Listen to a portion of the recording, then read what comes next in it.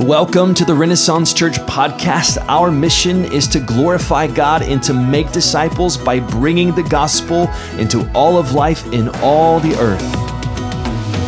This is Chris Kipp, lead pastor of Renaissance Church here in Richmond, Texas. And if you've not joined us in a worship gathering or at a house church yet, we would love to have you join us. You can find out more information at ren-church.org. And I pray that you are encouraged and edified by the proclamation of God's word today. Let's remain standing for the reading of the word. We're reading Ezra 8:21 through 23.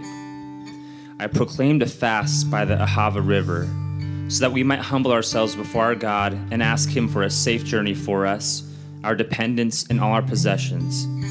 I did this because I was ashamed to ask the king for infantry and cavalry to protect us from our enemies during the journey, since we had told him, the hand of our God is gracious to all who seek him, but his fierce anger is against all who abandon him. So we fasted and pleaded with our God about this, and he was receptive to our prayer. Skipping down to Ezra 8:31 through 32. We set out from the Aha River on the 12th day of the first month to go to Jerusalem. We were strengthened by our God, and he kept us from the grasp of the enemy and from ambush along the way. So we arrived at Jerusalem and rested there for 3 days. This is the word of the Lord. You may be seated. Amen. Thank you, Jordan. What do you do when you're in between a rock and a hard place?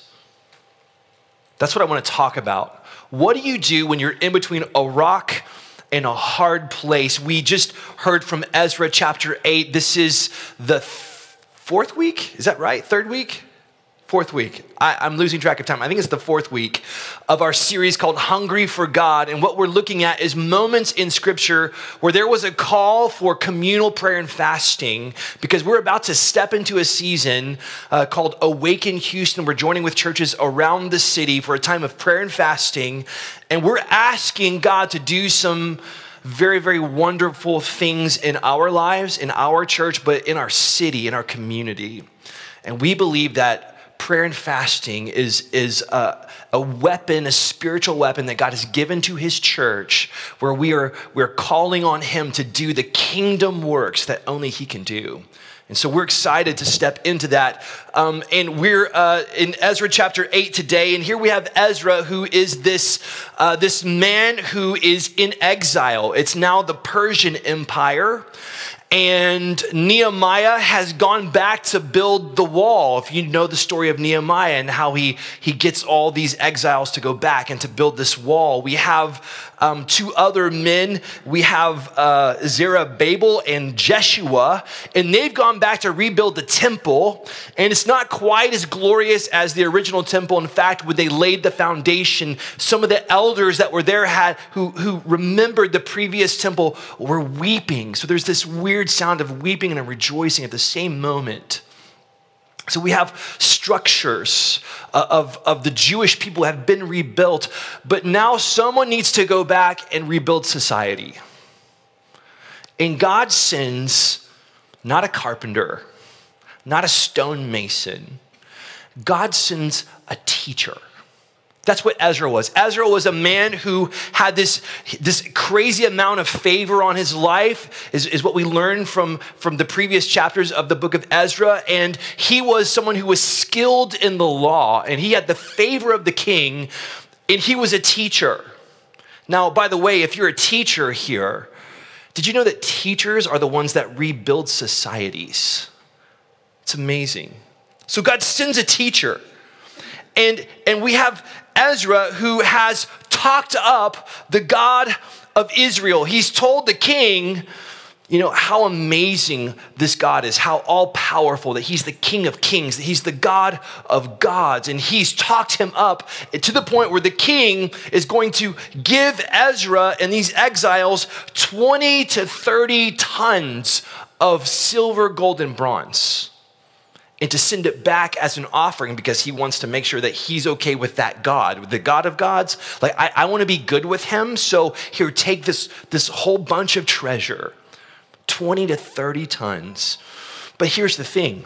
Ezra's between a rock and a hard place because if he goes to the king and says, can you send an army with us? The king will say, well, if your God is the God of gods, why can't he protect you on the way? And if they go without an army to protect them and they get robbed, then again, he'll say, like, isn't your God supposed to be the God of gods? Like, why did you get robbed along the way? So Ezra is in this moment where his faith has backed him into a corner. Have you ever felt like that before? Like you've just sort of been backed into the corner by life and you're in between a rock and a hard place. That's where Ezra is because he's about to take 20 to 30 tons of gold, silver, and bronze and a bunch of people, and they're going to walk through like gang-controlled neighborhoods, basically. And the possibility of being robbed along the way is very high. And so Ezra is in between the rock and the hard place. I was thinking about the rock and the hard place that you and I sometimes find ourselves. There's the menial one, and parents, you'll know this. It's like when one kid needs to be one place and the other kid needs to be another place at the same time, but there's no one else to drive, and you have one car and one person, you're like, how am I gonna do all this, right? There's the little ways that we find ourselves there. There's maybe the bigger ways in parenting where we know that we need to guide our children, we need to direct them, and so we're going to sort of direct them, we're going to push them in a direction that we know is the right thing to do, but we don't want to push so hard that we push them away, and so we're kind of in this limbo, this rock and a hard place moment. It could be in marriage, right? It's like your faith tells you, like, I'm committed to this person to the end. Like, we stood before our families and our God and said, till death do us part. But we're also hitting this issue, and I have no idea how we're going to get over this. It's like you're cornered by your faith between a rock and a hard place. It could be pressures in school, pressures at work, and they feel insurmountable, and you can't quit. But you don't know how you're going to overcome this obstacle, and you just feel stuck between a rock and a hard place. There's the decisions that you need to make, but there's no like clear, obvious, right, good decision. It's like this has some problems and this has some problems, and I have to choose one of them. And I just feel stuck between a rock and a hard place. Well, here's what we could do about it. Is we could do nothing. Just be paralyzed by like indecision, right? We could scheme and manipulate, right? We could get in there and try to make something happen. We could try to control some situations and get the outcome that we think we want. We could be dishonest. Or we could do what we're best at, which is just worry about it, right? We're really good at that. Really good at worrying. But Ezra does something different. As he's in between a rock and a hard place, Ezra calls for fasting and prayer. When he's stuck, when he doesn't know what to do, he says, let's fast and let's pray. And here's what he does, is he makes a very specific request. Jordan read it for us in verse 21, and here's what Ezra says. I proclaimed a fast by the Ahava River so that we might humble ourselves before our God and ask him for a safe journey for us. Now, if you grew up around the church, around Christianity, there were certain token prayers that you learned. One of the prayers is at dinner time, you say, God is great, God is good, let us for this. You know that prayer, right? That's a token prayer. We know that one. It's an easy one. We can all say it. Another prayer was this. When you're going on a journey, someone says this, Lord, we pray for safe travel, right? Y'all prayed that prayer? And you're kind of like, yeah, we've got airbags now and we've got, for us, safe travel on like nicely paved roads and fairly, mechanically solid vehicles and all the stuff that we have here, it just feels like a token prayer sometimes. But I just want to remind you of what Ezra is facing as he's going to carry 20 to 30 tons of treasure through the hood. And he's praying, God, please get us there safely. Some of you have felt that way as you've gone through certain parts of town. You're like, oh, dear Jesus, right? Get me through here safely. And here's what I want us to notice is that Ezra gives a very specific request of God. And as we step into this Awaken Houston period of time, what I want to challenge you to do is to get very specific with God. As you engage in whatever you're feeling led by the Spirit to pray or to fast, here's what I want to call us to, is that we would get really, really, really specific about our requests, because just like Ezra, we could get paralyzed by fear and we could scheme, we could wring our hands and worry, but what if we just said, let's fast, let's pray, and let's get really, really specific. And there's some things that happen when we do that. Here's the first thing. Specific requests rightly identify God as the source, capital S source, of all things.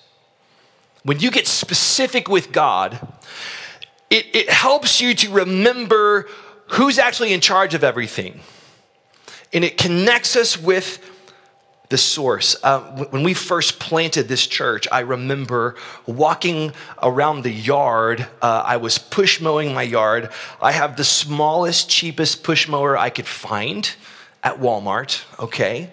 And it takes me 5 bazillion hours to mow my grass because the mower is so small, I have to do so many turns around the yard. And I'm a little bit of a perfectionist, okay? So there's that problem too. And we had planted the church and we were, financially strapped. We had spent most everything that we had to move here to fix up this house that we had purchased that was in need, and we'd moved into that house, and I'm in that feeling of like, I need more money and I need more time and I don't have either one. Have you ever felt that way before? It's like, I need to make more money, but I don't have time to make any more money. In fact, I got to get some things off my plate. So this is the American dream. How do I do less and make more, right? Like, that's what I'm thinking. And here's the thing is, in my mind, as I'm push mowing around this yard, I start thinking about like, how many dollars would that be? So I've got my tiny little red mower. I'm pushing around the yard. I've got 3 hours to think about this. And so I'm just going around the yard like this, and I'm just calculating like, how much would that be? And I came up with this specific number in my head. And so here's what I did for the next like year or so as I'm push mowing that yard. I just started praying for a specific number. Very, very specific number. Why? Because I knew at the end of the day, God is the source of all things. He's the source. And I'm in between this rock and a hard place. I don't have more time, and I don't know how to make more money right now. I need to give more time to this church plant that we're starting. I'm in between a rock and a hard place, and I'm just saying, Jesus, could you please just provide this? Could you please? And I'm just praying this over and over again as I'm walking around the yard for a year. I have this book that I've been going through called The Praying Life. If you've never heard of this book, it's by Paul Miller. I highly recommend this book. It's going to encourage you greatly, and it's going to help you pray. It's going to help you pray very childlike, wonderful, bold prayers. And here's what Paul Miller talks about in the book. he has made cards for every one of his family members that he carries with him. And so he has a card and it has all the names of the people in his family because he found this, that when he was parenting, he says it took him about 17 years to realize that prayer was the answer to his parenting. And so he would get, his son would exemplify a certain character or behavior, and he would, get angry, and he would have this, this big thing, and it's like it would just never improved anything. And so here's what he decided he was going to do: is he was going to take that card and he was going to write specifically what he was going to pray for his son. So, for example, one thing he shares is that he was going to pray for humility in one of his children because he said he just needs humility.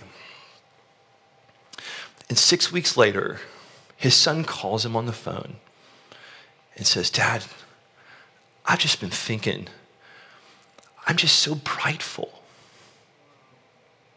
And I'm just realizing I need humility."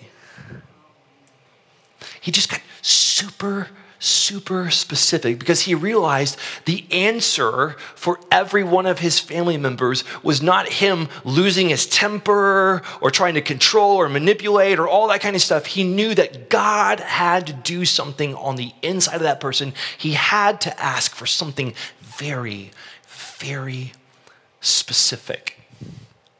In the book, he says, even those little things about maybe, your family member that annoys you, he's like, just write it on the card and just pray over that specific request. Now, that's for a different church in a different place. Obviously, none of y'all are annoyed by any of your family members. Praise God for that. It helps us remember who the source is.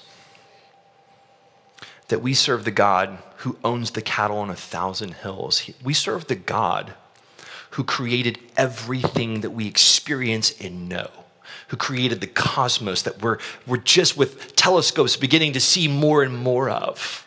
We serve the God who made the microorganisms all the way to the biggest, hairiest animals on the planet, right? He's the God of all things, who makes the rains come in season, who moves upon the hearts of people. He is the capital S source of everything. But it's not just that we recognize him as source. We recognize him as Father. And that's so important. It glorifies God when you pray specific requests to him. Jesus said it this way: ask anything in my name, and surely it will be done for you. What? Ask anything in my name, and surely it will be done for you. Do you hear the audacious invitation of Jesus for specific requests? And he would use examples. Oh, there was a widow, and she wanted justice, and so she went to the judge, and she demanded justice, and he brushed her off. And so she came back every day demanding justice over and over again, and eventually it wore him out, and he said, "Okay, I'll help you out." Do you believe that your God is an unjust judge who doesn't care about you, who brushes you off? His point was this: I want you to ask, and I want you to ask repeatedly, and I want you to ask very, very specifically, and know that you have a God who's better than that. He's your Father. He's the source. And it glorifies him when you pray specific requests. The second thing that it does for us is that specific requests help us locate God's activity in our lives.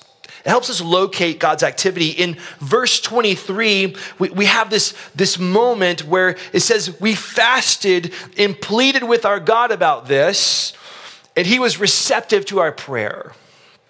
I love that. It's like they're fasting and they're praying, and there's like a release or something on the inside of Ezra that knows he's heard us.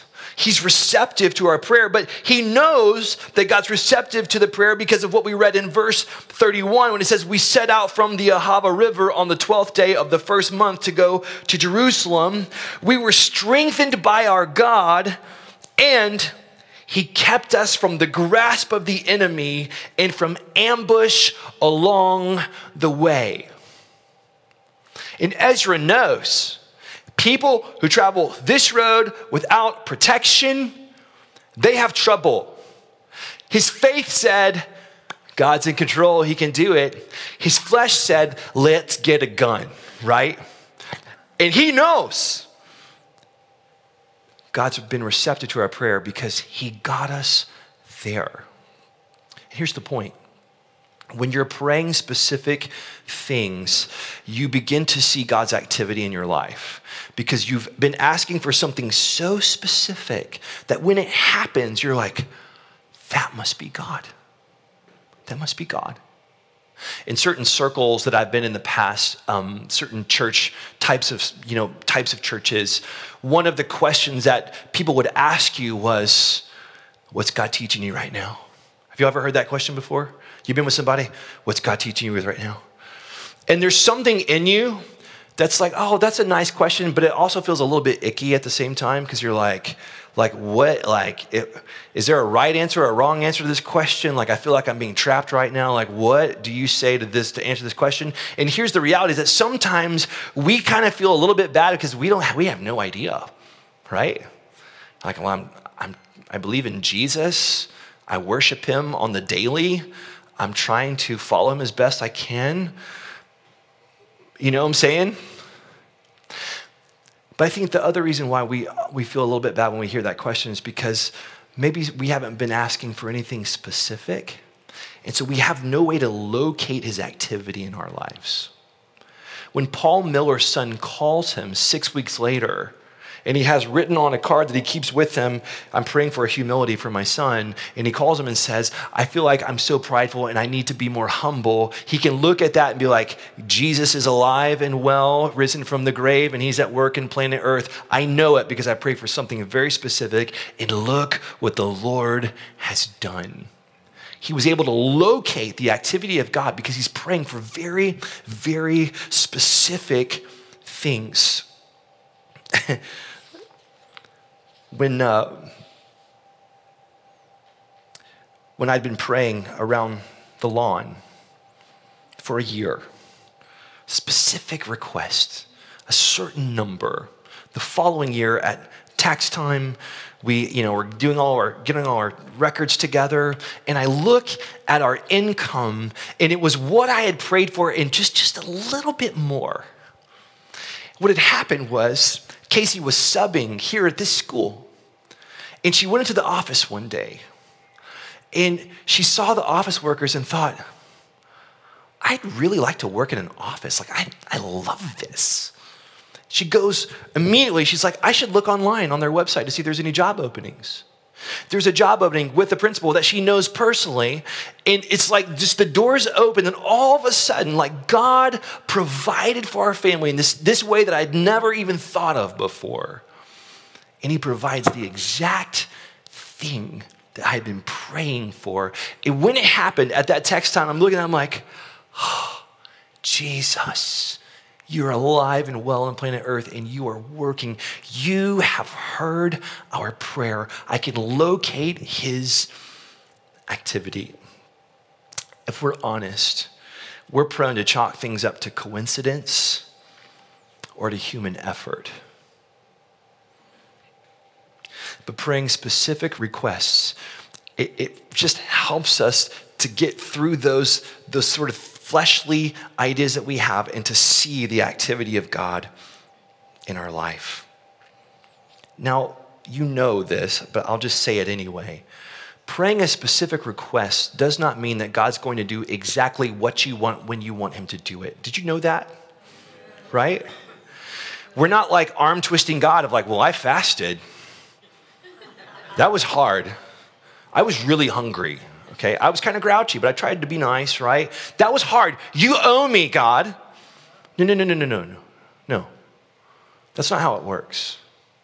Fasting is a humbling of ourselves to say, just as like my body depends on food, my whole life depends on you. You're it for me. You're the source, Jesus. You're the one for me. There's nothing else like you. And I'm just demonstrating my absolute dependence on you. And I really need you to move here, God. I really need you to move. And he might just answer that request in some crazy way that you had no idea about. Paul Miller shares a story about his daughter. She's special needs, has to have a computer that she talks through because of her handicap. And she would wake up in the middle of the night and she would start pacing in the hallway, and it would wake them up in the middle of the night. And he would go upstairs. He'd get so frustrated. He's like, lay down and go back to sleep, right? And he would just do what parents do when your kids wake up in the middle of the night, or we get really frustrated. And so one day, because he writes books about prayer, he's thinking about prayer all the time, he decided, he's like, maybe I should pray about that. And so whenever she'd wake up, he'd get up and he'd get over his frustration. He'd say, Lord Jesus, please help my daughter sleep all the way through the night. Well, 6 months later, they move. And in the move, he realizes that there were diesel trucks across the street from their old house. And whenever they would pull in the middle of the night, it would wake up his daughter. And the new house they moved to was just set back from the street enough to where she wouldn't be woken up anymore. And she was sleeping through the night. And he looked at his card and he was like, sleeping through the night, check.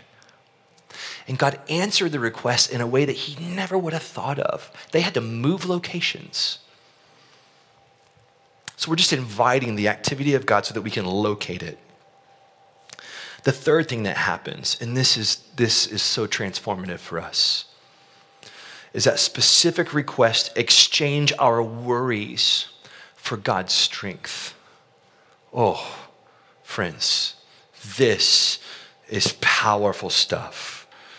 When you're in between the rock and the hard place and you don't know what to do except just to kind of spin your mind on it and worry and try to think about how you're going to solve it and all that kind of stuff. When we stop that long enough to begin to form a specific request to God, it's like there's this transfer that happens where we lay out our worries before God and his strength comes back to us. We exchange it for God's strength. There's a book called Managing Leadership Anxiety I've told you guys about. It's a powerful book. It's by Steve Cuss. And he says that, in that place where, the place between not knowing what to do and knowing you need to do something, right? The rock and the hard place, I need to do something. I don't know what to do. He said, that's the place where anxiety likes to come fill. That's where it comes to us. And the thing about anxiety is he says it's really more of a spiritual force, that there's the part of your being where you're aware of the presence of God. Okay? If you're a born again follower of Jesus, you know what I'm talking about. There's a place in you where you know when you're in the presence of God, where you sense his nearness. There's an awareness of God. He said that's the exact space that anxiety comes to fill.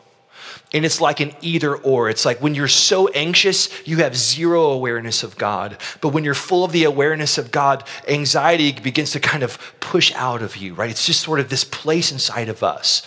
And here's what he says. Anxiety shrinks the power of the gospel because it presents a false gospel, one of self-reliance rather than reliance on God. The gospel of self-reliance is always bad news because it always leads to more anxiety. What he's saying is it's a cycle, right? You begin to think it's all about me. I've got to make everything happen. The world's on my shoulders. And then you begin to spin down in your thoughts and you become more anxious and more anxious and more anxious. And here's the thing, and you know that you've heard this before. If you know how to worry, then you know how to pray. Have y'all heard that before? If you know how to worry, you know how to pray. Because worry is faith in a bad outcome. Prayer is faith in the God over all the outcomes. And so when we come to God and we exchange our worry, like Ezra, who's so concerned about this trip that he's going to make, when we come and say, no, let's stop, let's pray, let's fast, let's seek God, let's invite him into this. It's like something happens, like he said, God strengthened us. God strengthened us.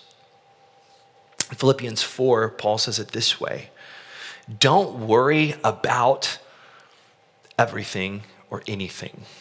Don't worry about anything, but in everything, through prayer and petition, with thanksgiving. Get this phrase: present your requests to God.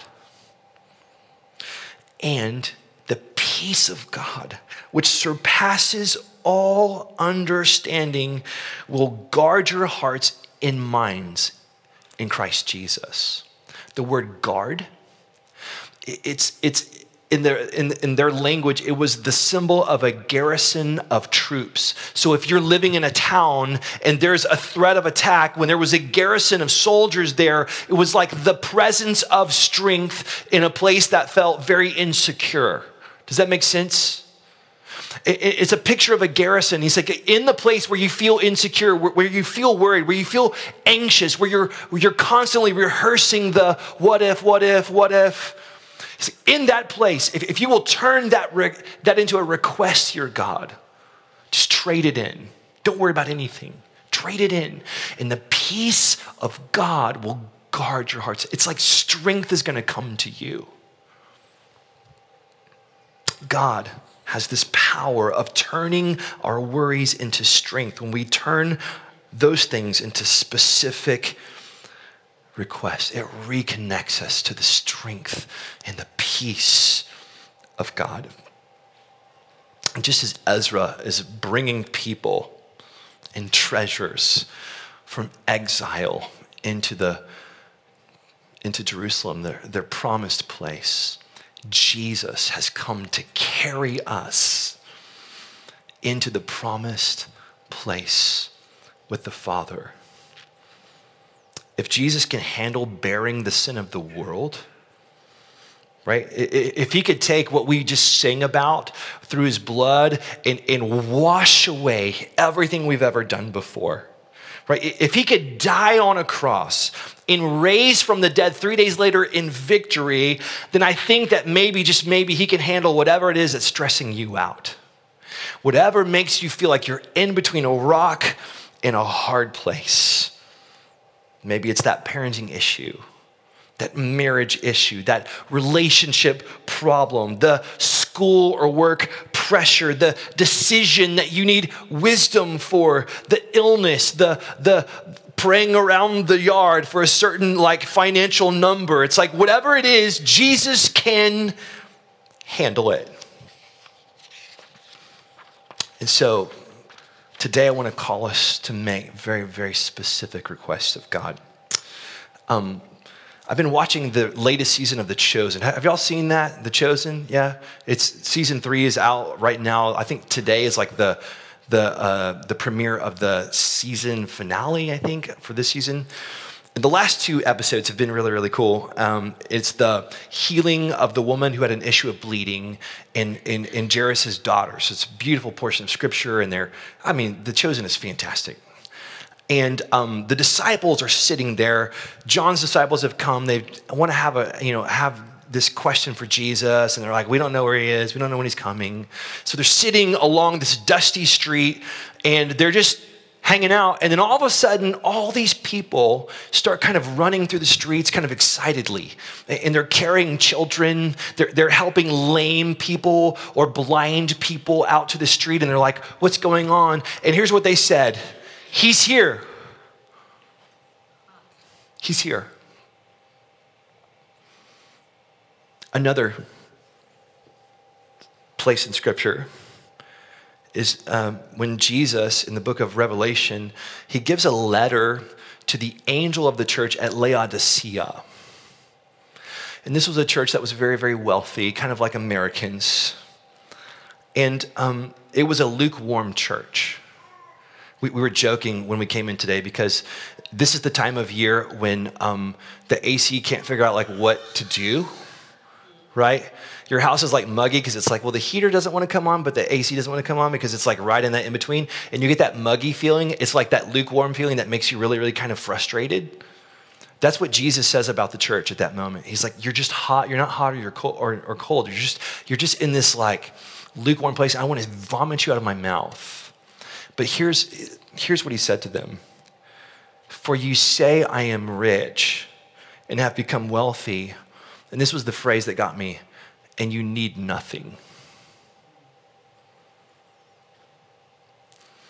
And I was just thinking about the difference between people hurriedly carrying every specific request they had into a street because he's here. In a church that is sitting in their laziness and slothfulness and saying, we don't need anything. And Jesus says, you're naked, blind, poor, and wretched. You don't even realize how much you need. And you need to come and buy gold from me, refined in the fire. He's inviting them to get very, very specific about their needs.